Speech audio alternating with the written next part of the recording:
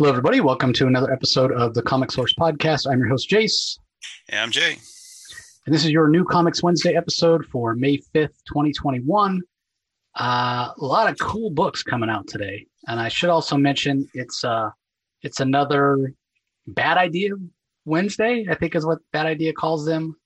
So we have ENIAC ENIAC number 3 coming out, and then Whalesville and Rocks and Minerals number 1. So there's another big Bad Idea button, number 1 button. And as soon as I finish recording here, I'm going to take a shower, take my work clothes with me, go camp out overnight to get that button, that amazing gold button. No way I get 2 this time, even though I said that last time and somehow it happened. But yeah, I'm going to camp out all night and then go to work. So yeah, hopefully I get at least 1. I would like to have the whole set of 5.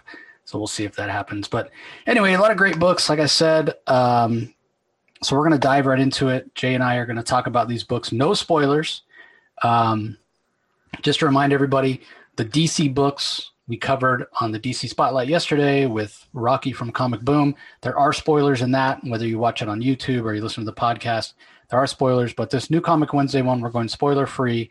We're going to talk about a few of the books we've had a chance to read, and then I'll give a rundown on some other titles that you might want to be on the lookout for as you head to your shop today. So we're going to start with a book. I actually got to interview the writer of the book and the artist not too long ago in anticipation of this title. And we talked about it right before Final Order Cutoff. It's The Good Asian number 1. It's by writer Pornsak Pishashot. The art is by Alexander Tefengi. The color is by Lee Luffridge. And letters and designs are by Jeff Powell. So as I said, we did get to talk to Pornsak about this book, but we talked in generalizations, obviously. And I guess we're still going to talk in generalizations here because we're not going to give any spoilers. But I'm curious to know. So I think I got to read the first 3 or 4 issues, is what Pornsak shared with me, and it was amazing. I was hooked immediately. I think the art is, perfect kind of crime noir, pulpy sort of detective story, obviously with some racial overtones and societal overtones with the whole Asian immigration ban and whatnot. But curious to know what you thought of it, Jay, since you're coming into it a little more blind than when I read it the first time. Well, like I read it, I wasn't sure what to expect. I mean, I knew there would be some, I saw the previews to be some, there was during the Chinese Exclusion Act, it was during the period. And I was like curious about it. So it was based pretty much on a real character. And what I liked about it was I did a little research on it. So they said there was really no Asian detectives until 1957. The only ones they actually had were in Hawaii because they weren't considered Hawaiian. So they got kind of away with it. That's why. Yeah. So it was a little more history. And what I liked about it is it opened up with the history of, how Asians were treated for a while. And I think America, I mean, we're a great country, but I think sometimes when we meet new cultures, we treat them way different. And it just takes us a while to get used to it, which is terrible. But I mean, I guess we get better as time goes on. I'm hoping and praying that we do, anyway, because I gave 22 years of my life protecting the country. And I have a strong belief that we are good. We just got to get better. Yeah, I agree with you. And what's interesting, when I talked to Pornsak about the book, and I encourage you all to go back and listen to the interview because there's a lot of good information there. He talked about how topical this book is right now with the rise in Asian hate crime. And the thing is, Asian hate crime has always sort of been there, but it's just getting more headlines now. It probably is a little worse than it has been. But he started working on this book way before it became a thing. And it's so weird in comics how sometimes that'll happen. You'll work on a project and then it drops and people think, oh, you're just writing this right now because Asian hate crime is a thing. Man, Pornsak's been working on this thing for years. So, but yeah, I thought it was really, really well done. And I thought the characters were relatable. I thought the initial mystery was interesting. So I'm definitely in for more. What do you think, Jay? Like I said, the story was great. Like you focus on one detective, but like I said, no spoilers, but he's like the first Asian detective. I guess it happens to any culture because if you're the first detective of whatever race you are, everybody's going to consider you kind of a traitor. So you get that vibe, and he's got to deal with, being between both sides, people that hate him and the other side that kind of hates him too, but he's trying to do the right thing. It's really intense book, and it got me hooked. I'm not gonna lie, I'm hooked on it. I'm glad I pre-ordered it too because I knew it was gonna be a good book. I agree with you. Good point you make there. Here he is. He's from Hawaii, but he's in Chinatown in San Francisco, investigating this missing person. And yeah, you're right. He's in one way he's sort of making himself subservient to kind of the white people that are in power, so that he can be a detective and try to do his job, to try to change things from the inside, so to speak, a little bit. But then even his own race looks at him, the other Asians look at him as a traitor, and so he's got a foot in either world, and in a way he's not accepted by either one because they both see him as like this half-breed. So it makes for interesting dramatic tension right from the start. Oh yeah, it's a great book, and like from personal experience, I came from St. Louis, so a few years ago, like maybe like 10 years ago, we had a bunch of Bosnians refugees come there, and the Americans didn't like them at all because they just wanted to speak their culture and wanted to do their own thing. And I saw some becoming cops because I have family that were cops, and they became officers, and they were looked the same way, like they were traitors, and they were working for the Americans, and they weren't helping them out. But I go back now, and it's accepted now. It's like, okay, they're just trying to, that's the way it is now. But yeah, I definitely see that though. Yeah, so the Bosnians are like, how could you betray us? And right, and they're speaking their language, and they're trying to do interviews, and they're like, well, this is what this guy said. It's like, oh, how dare you tell them what we're saying? Yeah, like you said, hopefully we're on a path to getting better. We definitely could use it. So, all right, well, the first book I'm going to talk about, it's interesting. It's entitled Homecoming. It's Baby Teeth issue number 17 from writer Dony Cates. The art is by Gary Brown, colors by Mark Englert, letters by Taylor Esposito. And the reason it's interesting that it's entitled Homecoming is because this book has been gone for a long time. Like, it disappeared off the stands. I don't know exactly what happened. Heard some rumors of some behind the scenes kind of tension with Dony Cates and Aftershock. I have no idea if that's true or not. I don't know why it disappeared for so long, but I'm glad it's back because it's a really, really great story. And I've been wanting the conclusion. And it's basically about this teenage girl who gives birth to the Antichrist. And, it turns out her mother's part of this cult, and her mother set it up so that she would give birth to the Antichrist. And her sister and her dad are trying to protect her from her mother. And it's a really interesting story. Think kind of Rosemary's Baby, but kind of dialed up to 11 with a modern take on it. Dony Cates obviously is an incredible writer. And so it's been a fun story, but obviously it's been a long time since we've gotten any more of the story. So I was kind of worried that I was going to pick up this issue 17 and be lost and not remember. But man, Dony Cates, I didn't go back and read any of 1 through 16. I just didn't have time. I said, let me just crack it open and see what I remember. Man, I fell right back into the world. I remembered everything that was going on. It's a fast-paced issue that has an ending that's like a holy crap moment at the ending. The artwork by Gary Brown suits the story fantastically. It's just a really, really great book. Obviously, if you haven't read any of Baby Teeth, you're not going to be able to jump in on here with 17, but you can go back and pick up the trades or pick up the issues. It's just a really great story. I wouldn't say it's horror, though, even though it's about the Antichrist and son of Satan. It's much more of kind of this action-y adventure comic than it is any sort of horror book or whatever. There is a little bit of blood and gore here. It gets kind of violent at times, but it's definitely a fun ride. It seems like the kind of book you would read, Jay. Did you read Baby Teeth back in the day before it went on hiatus? Yeah, I did actually. So that's why when I got it, I thought it was going to be, bloody, gory, like people ripping each other apart. And it wasn't. I was like, okay, this is not what I thought it was, but it was still entertaining. And yeah, you're right. It was gone for a while, so I just kind of forgot about it. I didn't even know it came back so I saw the listing. I'm like, oh, they brought it back. Who knew? Yeah. So hopefully we get the rest of the story.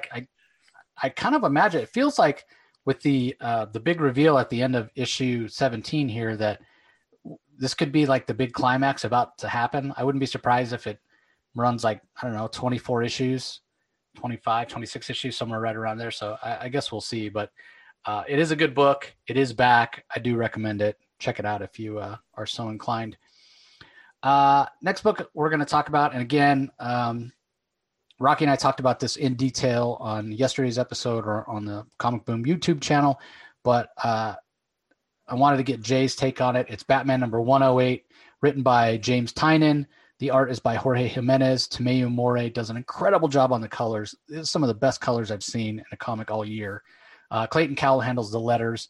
And this is, for all you speculators out there, this is the first full appearance and first cover appearance of Miracle Molly. And it's the story of Gotham City, and they're continuing down that path of the Magistrate with Scarecrow and Simon Saint and all that kind of stuff. So give us your thoughts, Jay, specifically about Miracle Molly. Yeah, because we were talking about it earlier. It's like I'm not a big fan of her. It's like, oh, why don't they just leave the whole clown thing alone? Because her costume's a little over the top with all those colors. But I guess we'll see what they do with the character. But I've always been a huge Batman fan. When I first started collecting comics, it was Archie because, it's kiddish. But then I had Marvel, which was, fun. But then you want to be the grown-up, you collect Batman because that was like the adult comic, because it was more meat to the story. I always love Batman the most because the stories are depth. The colors are great. The artwork is always phenomenal. They never let me down. And the story here was pretty funny because they bring back Matches Malone, his alter ego, I guess, the undercover thing. And I know you guys already went into depth with it, but I like the story. I like how they kind of give you a rundown what's going on with as he gets like a little tour from Miracle Molly. And there's a lot more going on behind the scenes, of course. But yeah, I like the story. And I've always, like I said, Batman has never really let me down with the storyline, except when they try to kill him off. But other than that, I always enjoy Batman. I don't know about Molly. I guess we'll see what happens. I mean, I know a lot of people aren't fans of Punchline, but some people are just in love with her. I guess. I don't know. Think she's like another sidekick right now. Yeah, I mean, I vastly prefer Miracle Molly to Punchline. But it sounds like, is the problem you have with Molly mainly the way she looks, or is it? I think it's her costume. I think if they would have gave it more of simplified it like Punchline, I think it would have been a little bit better, I think, for me. Because Punchline, I think, is a little too much. It's like, okay, I guess they were just trying to replace the goofy sidekick of Harley because she grew up, when she left Batman, she did her own thing. She's more does her own thing. She's not all that goofy, silly thing like she wasn't before. She matured, I guess. So I guess they had to do it with a teenage Punchline. Yeah, I really like the character, and the costume's kind of whatever. You're right. It is pretty garish. I don't know if that's on purpose or not. I don't know. Yeah, so, but I think she's a much more interesting character than Punchline. Not that I think Punchline has a great costume either, but she's a Joker sidekick, so I guess you expect a lot of purple and whatnot. So yeah, we'll see what they do. But she might get better. Who knows? But yeah, like I said, I'm still a Batman fan. I still like the story. And the story's good. I like the story. Yeah, I'm not digging on the story that much just because of everything that was given away with Future State. So it's like, why am I reading this when I know where it's going? Obviously, we know things can change, and I hope it does. But again, if you want more of my thoughts, everybody, in depth, go listen to yesterday's episode. Anyway, on to my next book. It's Deep Beyond by Mirko Andolfo and David Goy as the writers. Andrea Boccardo is the artist. We have Barbara Nascenzo on colors, Fabio Emilia on letters. And this is issue 4. I don't know how long this series is going to last, but it feels like it could be done in 6, but it also feels like it could go significantly longer. So there's some pretty big revelations in this issue, and I don't want to get into it too much, but we sort of find out when everything started going bad in the world of Deep Beyond. So in this world, it's a post-apocalyptic setting. Something has happened. There's some sort of big fungal or viral infection in the world. It's not like a pandemic, but it's like these mushrooms and plant life and everything have overgrown, and they can infect you if you go into one of the contaminated zones, and you get like these ugly ass boils on your body and you eventually die. So there are safe zones where people live. It seems like government is a little bit leaning toward fascism, but you kind of understand with the state of the world and the way things are. And so we kind of get some hints about when things started going sideways here. And then toward the end of the issue, things just take a left turn, and it goes in this direction that's sort of a classic sci-fi direction. And it's pulling from a lot of really cool like different sci-fi concepts, like this idea of a portal to another dimension and thinking machines and sentient machines and a little bit of suspended animation and maybe some time travel and just like all this really cool mashup of all these sort of interesting science fiction concepts. And overall, the still kind of the umbrella that this is all living under is this feeling of kind of impending doom, this feeling of disaster. I think I've talked before about previous issues, sort of giving that feel of the Poseidon Adventure, you know, where you're underwater, you know, obviously we're not made to live underwater, so it's a very dangerous situation for humans. Your survival is precarious. You're hanging by a thread on whether you're going to make it out of the situation or not. Like that feeling, that tension of danger, of constant danger, it's still there. It still exists in the book. Incredible artwork, which, you know, you hear the name Mirko Andolfo and you think, okay, well, she's going to be drawing a gorgeous book, right? Well, no, she's not even handling the art here. She's just doing the writing. And this book is so good. It's so good. This is my book of the week. Not enough people are reading it. I won't say that it started off slow, but the pacing has been a little bit up and down. It hasn't felt like pedal to the metal, all out action, breakneck pace, reveals on every issue until this issue 4. This issue 4 has really dialed it up. It's been kind of a slow build, which is perfectly fine because it's been interesting enough. I've kept reading it the whole time. And then I read this issue 4 and I'm just like, man, this book is so good. The characterization, the tension between the characters, the conspiracy that's going on behind the scenes with the current president and what she might know and what she might not know, and her link to the rebels who are the ones who are trying to discover the truth of what happened and what's behind the infection, and share that knowledge with the people and not have everything hidden by the government so they can stay in power. Like there's a lot of political maneuvering and whatnot going on behind the scenes. So if you like a political book, conspiracy theory, there's a little bit of that, but tons of action, great art. And yeah, it's a really, really great book. And I thought you were reading it too, Jay, but I don't know if you're. Oh yeah, but when you sent it to me, I was reading it. I didn't finish it yet, so I didn't get to the end yet. Gotcha. But yeah, I think it's 12 issues. Yeah, it's 12 issues. So okay. I guess we're about halfway there, I guess now. But yeah, when I first put it on my pull list, I went because of the artist. I thought she would be doing some of the work, and I was like, oh no, just doing the writing. And I was like, okay, but it's still a good story though, and the artwork's still not that bad. But yeah, it's good. Yeah, I mean, she's done some of the cover work, and yeah, she's a really talented artist. But I'm really impressed with the writing. Just the story in general has been really, really good. So, all right, well, on to your next book. Let me get it up here in front of me. Switching over to Marvel now. Let's talk a little. It's May the 4th as we record this, so I guess it's appropriate.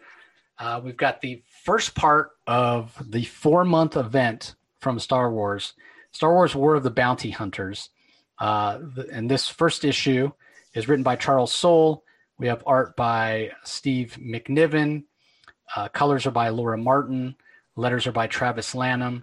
And if anybody's not familiar with what's going on in War of the Bounty Hunters, and it even says Prelude on the cover, Precious Cargo. So this is the story. This is going to be the story of what happened to Boba Fett after he leaves Cloud City on Bespin, and he's trying to take Han Solo, encased in carbonite, to Tatooine, to Jabba the Hutt, right? Like, if you've seen those movies, and pretty much we all have, you know, it's at the end of Empire Strikes Back. The carbonite frozen body of Han Solo is loaded into Boba Fett's ship, and he flies off. And then when Return of the Jedi starts, we're on Tatooine, and Han Solo's body is there in Jabba the Hutt's castle or fortress or whatever you want to call it. But how did it get there? Was it just Boba Fett just going from point A to point B, got paid, and that's what happened? Well, no, apparently not. Apparently it was much, much, much, much more complicated than that. And it's so interesting because Boba Fett, you know, that was his first appearance in the Star Wars canon, was in the Empire Strikes Back, and then with just that little bit of scene that he's in between that and then Return of the Jedi, where he's in that opening sequence and then gets swallowed by the Sarlacc, just from those little bits, he becomes one of the most popular Star Wars characters.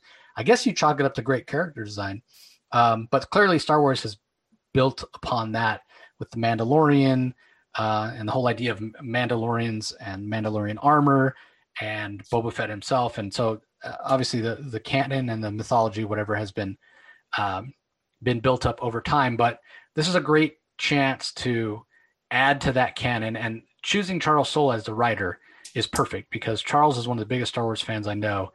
And what's great is the stories that he tells and what he adds in, it fits in seamlessly. It doesn't contradict anything because Charles knows his Star Wars canon so well. It doesn't contradict anything. It's additive, and it has that same classic feel, much more so than the movie 7, 8, 9 or the prequels did. Like Charles, he channels that and feeling of those first 3 movies that we all loved as kids. So I thought this was spectacular.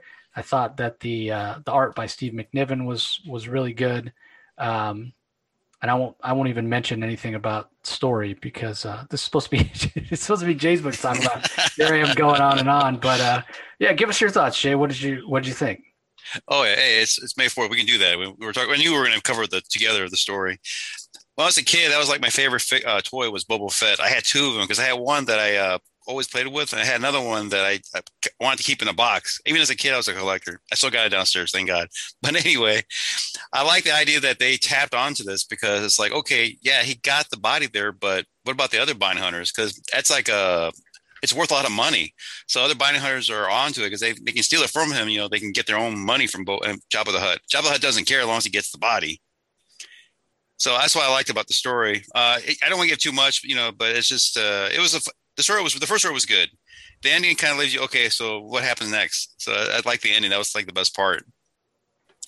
And seeing, how tough he is and what he does, he's just, he is kind of a badass. So you get to see some of that, which is kind of neat. Yeah, I mean, that's the whole point, right? Like, we get a chance to see how incredible Boba Fett is in action, much more so than we did in any of the movies. I mean, the way that in the movie was like, that's it. I mean, it was so cheap. It was a cheap shot. Yeah, I agree 100%. So what about Steve McNiven's art? You think he's the right artist for this? It's perfect. I like that artwork. I really do. It works for the story. Yeah, he definitely brings in some detail. Even on the cover, he puts in a lot of detail than he puts after Platt. I guess it's a Stephen Platt homage as far as the pose. Yeah. So yeah, I thought it was really, really done well. So yeah, you definitely got to get this book because for what I hear in the street is like everybody that didn't order is now looking for it, and I think a lot of stores are going to be sold out as soon as they open the doors. Yeah, I mean, I got mine. Oh, I got mine too. So because I'm a Star Wars fan, but yeah, the people that missed out could be like, oh, I need to get that book, and it's going to be pricey, I'm sure. Yeah, and just to let everybody know, we'll be going in depth with spoilers every Friday. So basically, for the next 4 months, it's going to be basically a 16 or 17, maybe 18-part story. So it's going to be one chapter a week, basically. So we will be covering the whole event, and we'll do an in-depth with spoilers podcast episode, basically once a week that will come out on Fridays. So be sure you pick it up on Wednesday if you can, and have read it by Friday so you can join us and hear what we have to say about the War of the Bounty Hunters.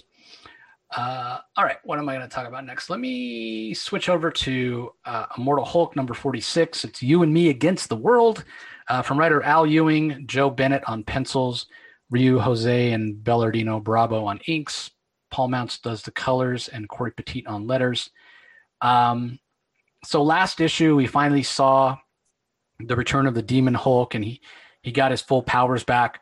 Basically, it took the attack by the UFOs on the Hulk to kind of threaten him with sort of a final death, which the name of the book is Immortal Hulk, UFOs. You're not going to be able to kill him, despite what Henry Peter Gyrich has charged you with, which, I don't know. Henry Peter Gyrich, he's clearly the Amanda Waller of the Marvel Universe, and I hate him just about as much as Amanda Waller, maybe slightly less because he doesn't show up as much, but he's such a buffoon.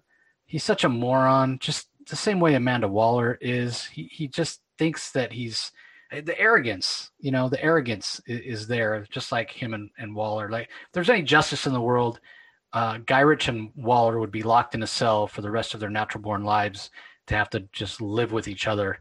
That would be just punishment. But anyway, it's great to see Demon Hulk back.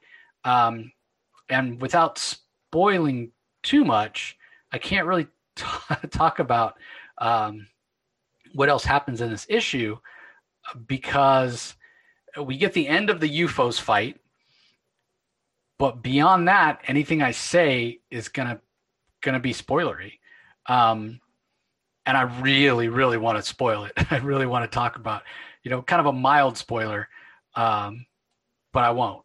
But what I will say is the way this issue ends, it is set up for one massive, massive brawl, and tons of actions, the likes of which we haven't seen in Immortal Hulk for a while. I talked about how it was kind of bogging down. It felt like the pace was kind of getting slow, and I was not losing interest, but I was ready for things to ramp back up. And then finally, a couple of issues ago, I talked about Al Ewing starting to crank things up again, and it started to feel like the book that everybody fell in love with, 3 or 4 years ago when it first came out. And now we're there, right? We are there, and there's something. I said it last month. There's something big coming. Well, now we know what that big thing is, because this issue ends on somewhat of a cliffhanger that's going to lead into that huge event. So I think issue 50 is probably going to be the climax. Something momentous is probably going to happen there, whether it's the end of this run or just a big event, I guess, remains to be seen. But this is a great book. This is to me, this is Immortal Hulk returning to its glory.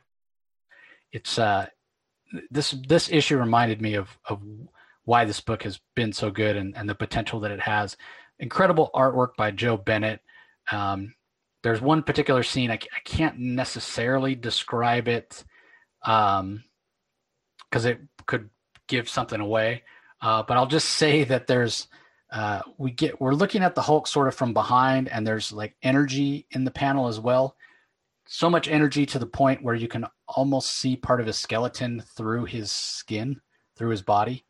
And it's just it's just a perfect example of the art and the over the top characterization of the Immortal Hulk coming through in this issue. So if you've seen the cover to issue 47, you'll know what I'm talking about in terms of what the big sort of cliffhanger ending of this one is. But yeah, it's Immortal Hulk is back in terms of being an incredible series. And there's a really cool homage cover as well for this issue, which I put in the kind of in the artwork, the album cover for this episode, as opposed to the regular cover. It's an homage to Uncanny X-Men 145. It's really, really cool. So anyway, on to Jay's next book. In addition to Star Wars War of the Bounty Hunter, Marvel has another big event that's kicking off this month. It's written by Jason Aaron. We have pencils by Ed McGuinness. Inks are by Mark Morales. Colors by Matthew Wilson. And letters by Corey Petit. It's Heroes Reborn. Whatever happened to Earth's mightiest heroes? So this will be the big, I don't want to say summer event because it's not quite summer, but I guess close enough. I mean, this is going to run throughout the summer. But it's interesting because it seems like it's running parallel with what's going on. Like the regular universe is still going on. And this clearly is not the regular universe. If you've seen any of the artwork or promotional materials for this, we saw like a Doctor Doom and Juggernaut kind of mash up. We saw like a Red Skull Venom mashup, and we see a couple of them show up here in the issue. So it's clearly some sort of alternate timeline or alternate universe, but Marvel's not going all in and doing a ton of crossovers with the regular books. Don't get me wrong, they're still going to put out one shots and whatnot, and then we'll have the regular Heroes Reborn storyline. So I've been going back and forth on this, whether or not I was gonna check it out. Was I gonna go all in? I'm going all in on Star Wars Bounty Hunters, but I still, even after reading this first issue, I'm not sure that I've made up my mind yet. So what did you think, Jay? Well, I didn't know really what to expect. I knew they were doing like you said earlier, they're going to do like a bunch of collaboration with different characters with other characters' powers, I guess you would say.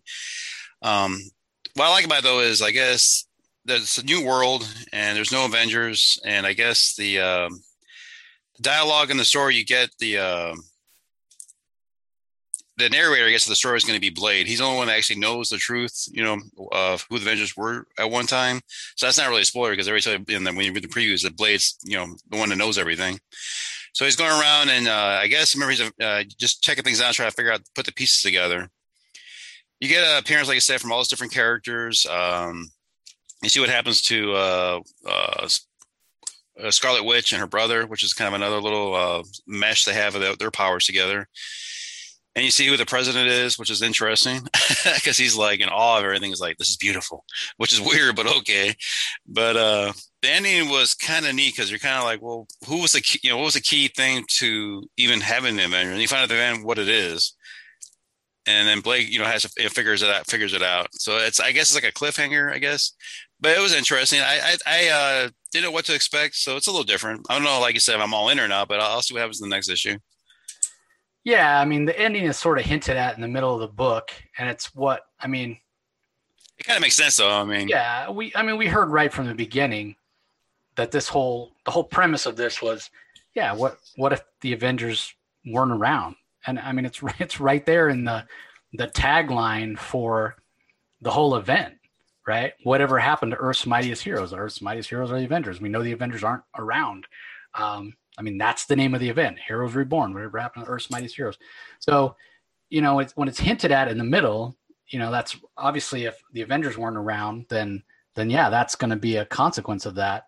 And when it gets hinted at in the middle, I figured that's who's gonna, that event and that hero are basically where Blade's gonna go. Like, who else would you go to? Right. If you're listening to this and you're a Marvel fan, you can probably guess who we're talking about here. But it is an interesting idea. It's not something that's wholly original. And the thing that I thought about this, so first of all, like, why is Marvel doing this? Like, are people really nostalgic for the Heroes Reborn event? I would think the answer to that would be no, they're not.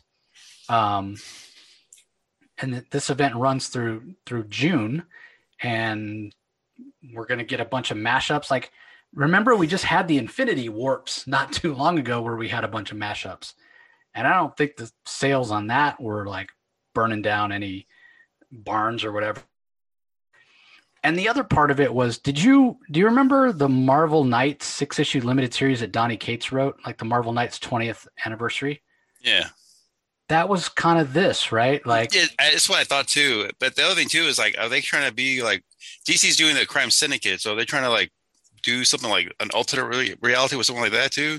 See, like, they're, it just, yeah. I don't understand why they're doing it, but Yeah, that was the first thing I thought of when I started reading this. I was like, I think it was in 2019. It might have ended in 2020 even. We just did this with Marvel Knights. Like, literally, we just did this where all the heroes forgot, like, Dr. Doom and Kingpin had some device that allowed them to make a wish, basically. And instead of wishing for more wishes, they wished there not to be any heroes. All the heroes forgot who they were, and only the villains were around. And I mean, this isn't exactly the same thing, because there still are some heroes, just not the heroes that we're used to.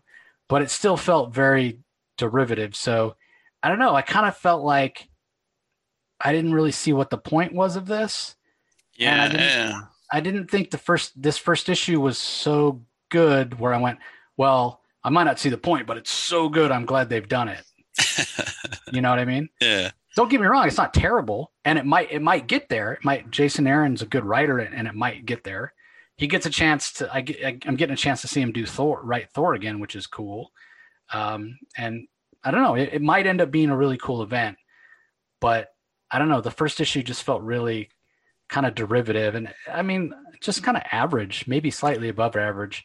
Because the other thing is, so I'm a pretty big fan of Ed McGuinness's art, but even the art here felt like kind of nothing special. I mean, you hear it's like an event book, and you expect like really great art, and like Ed McGuinness on Superman. That art, even the regular issues felt like something big and bombastic. And maybe it's the coloring here because it's not colored with really bright colors, maybe with the exception of the Thanos page.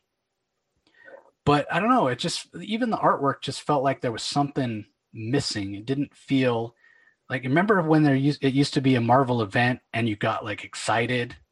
Oh yeah, it was always like the summer event.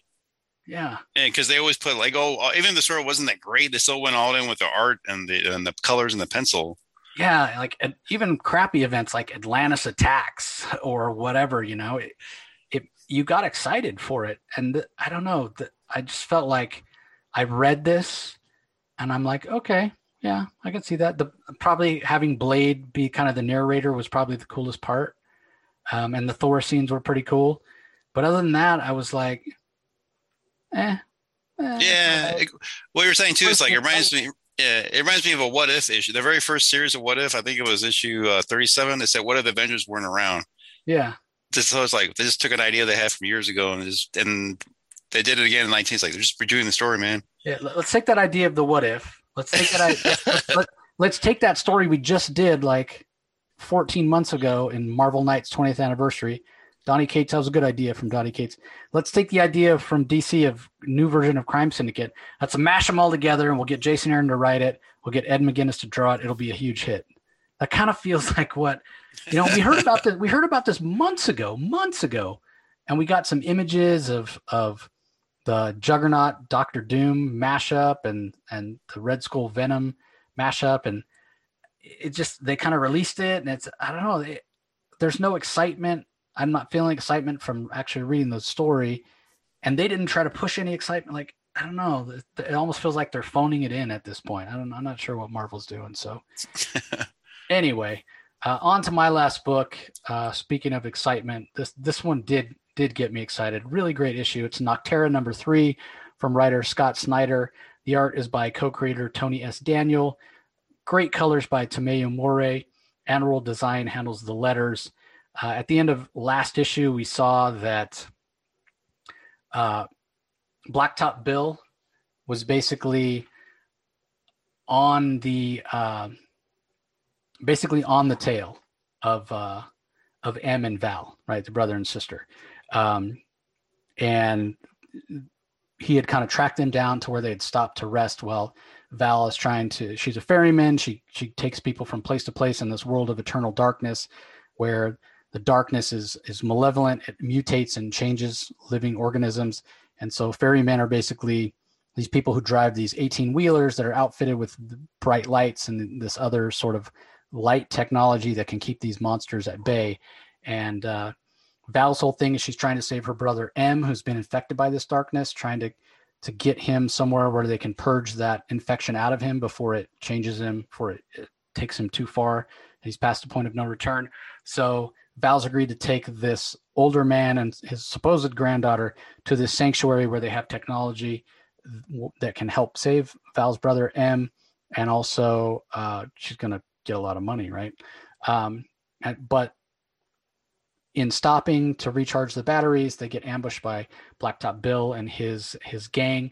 And so basically this issue, we get a lot more background about the world of Nocterra and about the infection and the internal darkness. And other than that, what we get is a high-speed chase between Val and her 18-wheeler and Blacktop Bill and his cohorts who are trying to chase them down. So this is that scene of the car chase is the action of the issue, and it's done really, really well.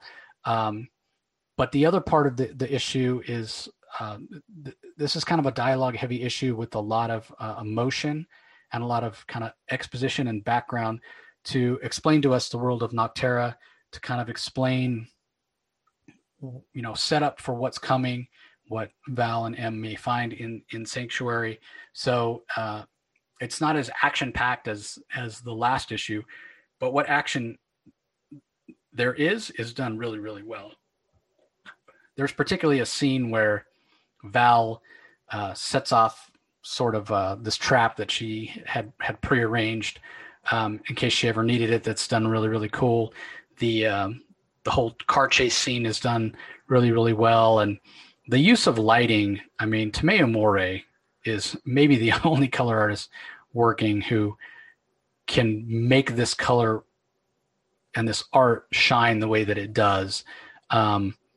Just the way he handles the lighting, the way things glow, it's so important. It adds so much to the mood and the world. It's important to get that right. And he does an incredible job. So this book is amazing. It continues to impress me. Just when I read an issue and I think it can't get any better, it does, right? Like I read the first issue and I thought, man, that is a damn cool concept. Pretty good book. Way to go, Snyder and Daniel. Then I read the second one with quite a bit of action and building on it. And I thought, wow, rare these days that a second issue can pull you in and get you hooked even more than a first issue. Then we get this third issue that it's so jam-packed with emotion that I'm all in. Like I'm becoming so invested in these characters of Val and M, and I want to know about their history. I want to know about their family. I want to know how they survived to the point that they're at now. I'm just so invested.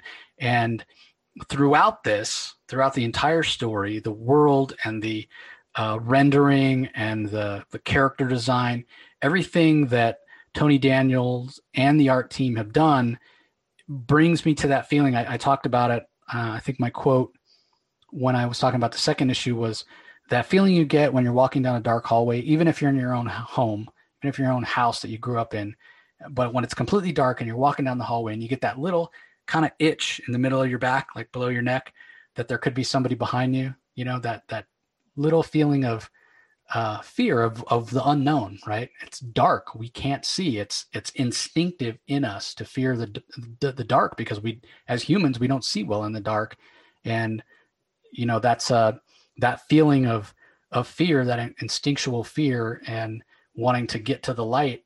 It's, part of our survival instinct that was sort of bred into us, right? Like the people that didn't fear the dark were the ones that got eaten by saber-toothed tigers and, other predators and whatnot. It was the people that feared the dark, that stayed away from the dark, that got to live and breed and reproduce. And that instinctual fear of the darkness has thus been passed down throughout, human history. And that's what this book does so well. That's what the art does. And even the pacing that Scott Snyder establishes with the narrative, like everything works together in this book to establish that feeling, that fear of the unknown, that little tickle in the middle of your back where you're just not sure. Could there be something behind you? Do you need to worry? Should you run? Yeah, go ahead and run to your room and flip on the light. Because when we have light and we can see, we inherently feel more safe, right? And that's what this book is all about, with these ferrymen who have these rigs that have light and the way light is weaponized. I mean, it's an incredible concept. It's really well executed, and particularly the motion in this issue is what, for me, makes this the best issue. So I don't know how long they can keep topping themselves, because I liked issue 2 better than issue 1. Now I like issue 3 better than issue 2. So this issue, is it going to continue to get better? Is issue 4 going to be the best one yet? I guess we'll see. And I know you've been reading this too, Jay. What did you think of issue 3? Oh, it was good. I guess I like the story, definitely. And the covers are amazing. Like you said, the coloring that he does, I don't know how he does it, but it's great. Like the variant covers, I collect those too because they're about as good as the regular covers. And normally when you get the variant, it's supposed to be better, but they're both equally as good. And you do get more the more you read because you get the every issue starts up with a flashback, which I enjoy because you get more history of the characters, and by doing that, they bring in the reader to bond more with the characters. So you want to make sure everything something bad happens to them, you're like, oh no, because you're attached. Like I said, you're emotionally attached to these characters now. And the ending in this book was like the best cliffhanger so far. You're like, you got to be kidding me. Yeah, I didn't mention the ending because yeah, it's like, oh wait, really? Did we go there already in issue 3? I guess we'll see. So, all right. Well, let me give a rundown on some other books that you might want to be on the lookout for. Over at Aftershock, there is an Eden #1 one shot that's written by Cullen Bunn. That's a really interesting take on sort of a horror / sci-fi idea that I've seen before that really goes kind of sideways. It was an enjoyable read. So if you're a Cullen Bunn fan, you definitely should look out for that. At Ahoy Comics, Wrong Earth, Night and Day #4 is out. That's the whole Dragonfly Man story continuing over there. From AWA, there's a new series called Marjorie Finnegan's Temporal Criminal that has its first issue that's out today. And the reason I mention it is because it's written by Garth Ennis with art by Goran Sudzuka. And I mean, those are like legendary creators, you know. Anything Garth Ennis does, I'm interested in. So I'm going to be checking that out. I don't really know much about it other than Marjorie Finnegan is apparently a temporal criminal. So that has everything to do with, you know, time travel, I guess. And Garth Ennis doing time travel. Yeah, it sounds like it could be kooky and fun. So looking forward to checking that out for sure. All right, over at DC, we talked about Batman 108. And again, we talked about these on our episode yesterday, but Batman Fortnite 0 Point #2 is out. Crime Syndicate #3 of 6 is out. Green Lantern #2 has a ton of big events that could have lasting impact on the Green Lantern Corps in the Marvel Universe, or DC Universe rather. Man-Bat #4 of 5 is out. Suicide Squad #3 was really good. So was Swamp Thing #3. So those are all out from DC today.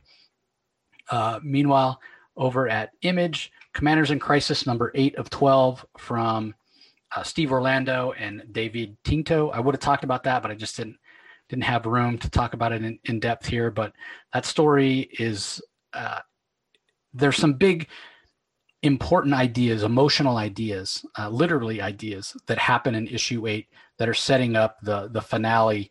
And it could be, as much as Steve Orlando and David Tinto love comics, this could be a more emotional ending than I maybe initially anticipated, which when you think about it is sort of appropriate because the whole love of comics, I mean, love is an emotion as well. So it's sufficiently over the top with crazy ideas and great art by David Tinto. But it's also kind of moving into this territory of emotional ideas and this thing of this concept of us needing to come together in order to solve problems. So I think that's interesting as well. You know, goes back to what we were saying earlier about the good Asian. We already mentioned Deep Beyond. Dine #16 from Kieran Gillen and Stephanie Hans is out. Latest issue of Firepower by Robert Kirkman and Chris Samney. That's #11. We talked about Nocterra, Walking Dead Deluxe, Robert Kirkman's reissuing of his classic zombie story in color. The 14th issue of that is out as well. Over at Marvel, in addition to the books we talked about, Carnage, Black, White, and Blood, #3 of 4 is out. I did read that, and the stories were interesting enough, but I was kind of left feeling like, wait, why do people like Carnage? I mean, I'm not a Carnage fan. They certainly felt like Carnage stories. They were good Carnage stories. I'm not a person that really enjoys reading Carnage stories, but if you are a Carnage fan, you're probably picking that up already. You don't need me telling you how good it is. It definitely captures sort of the feel of Carnage really, really well. Hellions #11 over in the X-Men corner of the Marvel Universe. Marauders #20 as well. Union #5 of 5. I didn't get a chance to read that one yet. Although that finishes up that miniseries. I think I'm behind. I don't think I read issue 4 either, so I got to check that out. Strange Academy number 10. Also X-Men Curse of the Man-Thing number 1. Speaking of Steve Orlando, he does that. And then there's a Thanos Quest Marvel Tales number 1 issue for $7.99 that's out from Marvel, and it basically reprints some tales from Thanos from the past.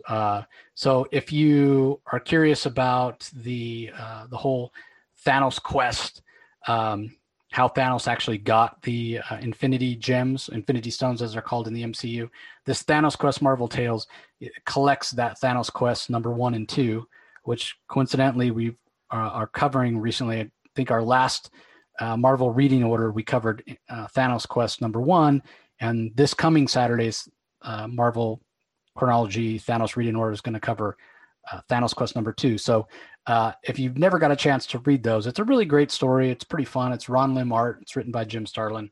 Anyway, both issues are collected together.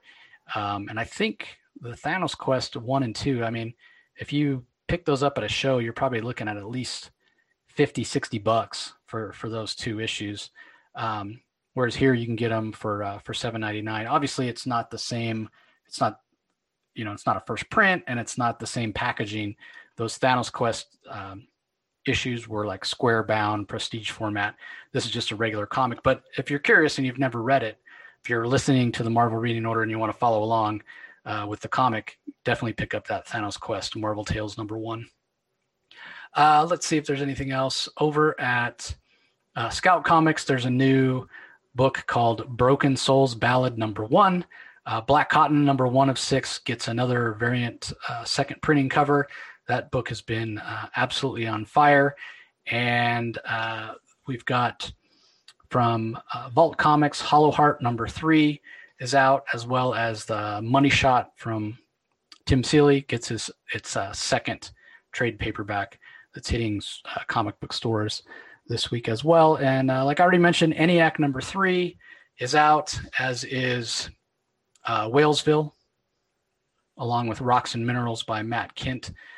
So all those books are at your local comic shop this week, and a lot of good books. But for me, partly because not enough people are talking about it, and I wanted to pick something different, and it's been really impressing me, I'm going with Deep Beyond number 4 as my book of the week. What about you, Jay? Did you have something that stood out that you want to call out as your book of the week? Yeah, I think I'm going to go with Nocterra. I like that one a lot. And The Good Age is good. It's almost second because of the history. It's just very historic, I guess. But I'm going to go with Nocterra, I guess, because I'm more invested in those characters right now. Yeah, I mean, there's not any shortage. I mean, sometimes it's real easy to say, oh, this is my book of the week. I mean, Nocterra is deserving. Good Asian is deserving. I would even say the Star Wars War of the Bounty Hunters Prelude is worthy.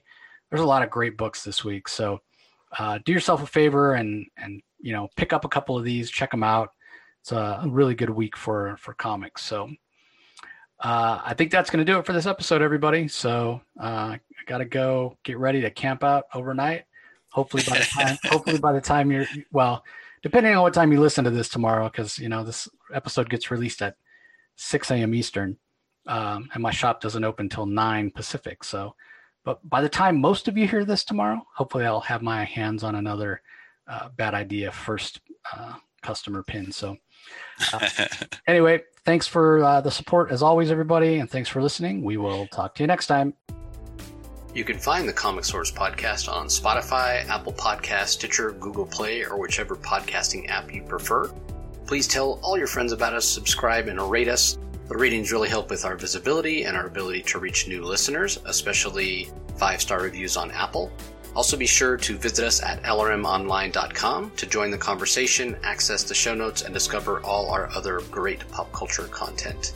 If you want to email us, the email address is thecomicsourceblog@gmail.com, or you can follow us on Twitter, twitter.com/thecomicsource. Do a search for The Comic Source on Facebook and Instagram to follow us on those social platforms. All 3 spots are great places to find out when we release new episodes, as well as follow all our convention coverage. So once again, we want to thank everyone for listening, and we'll talk to you next time.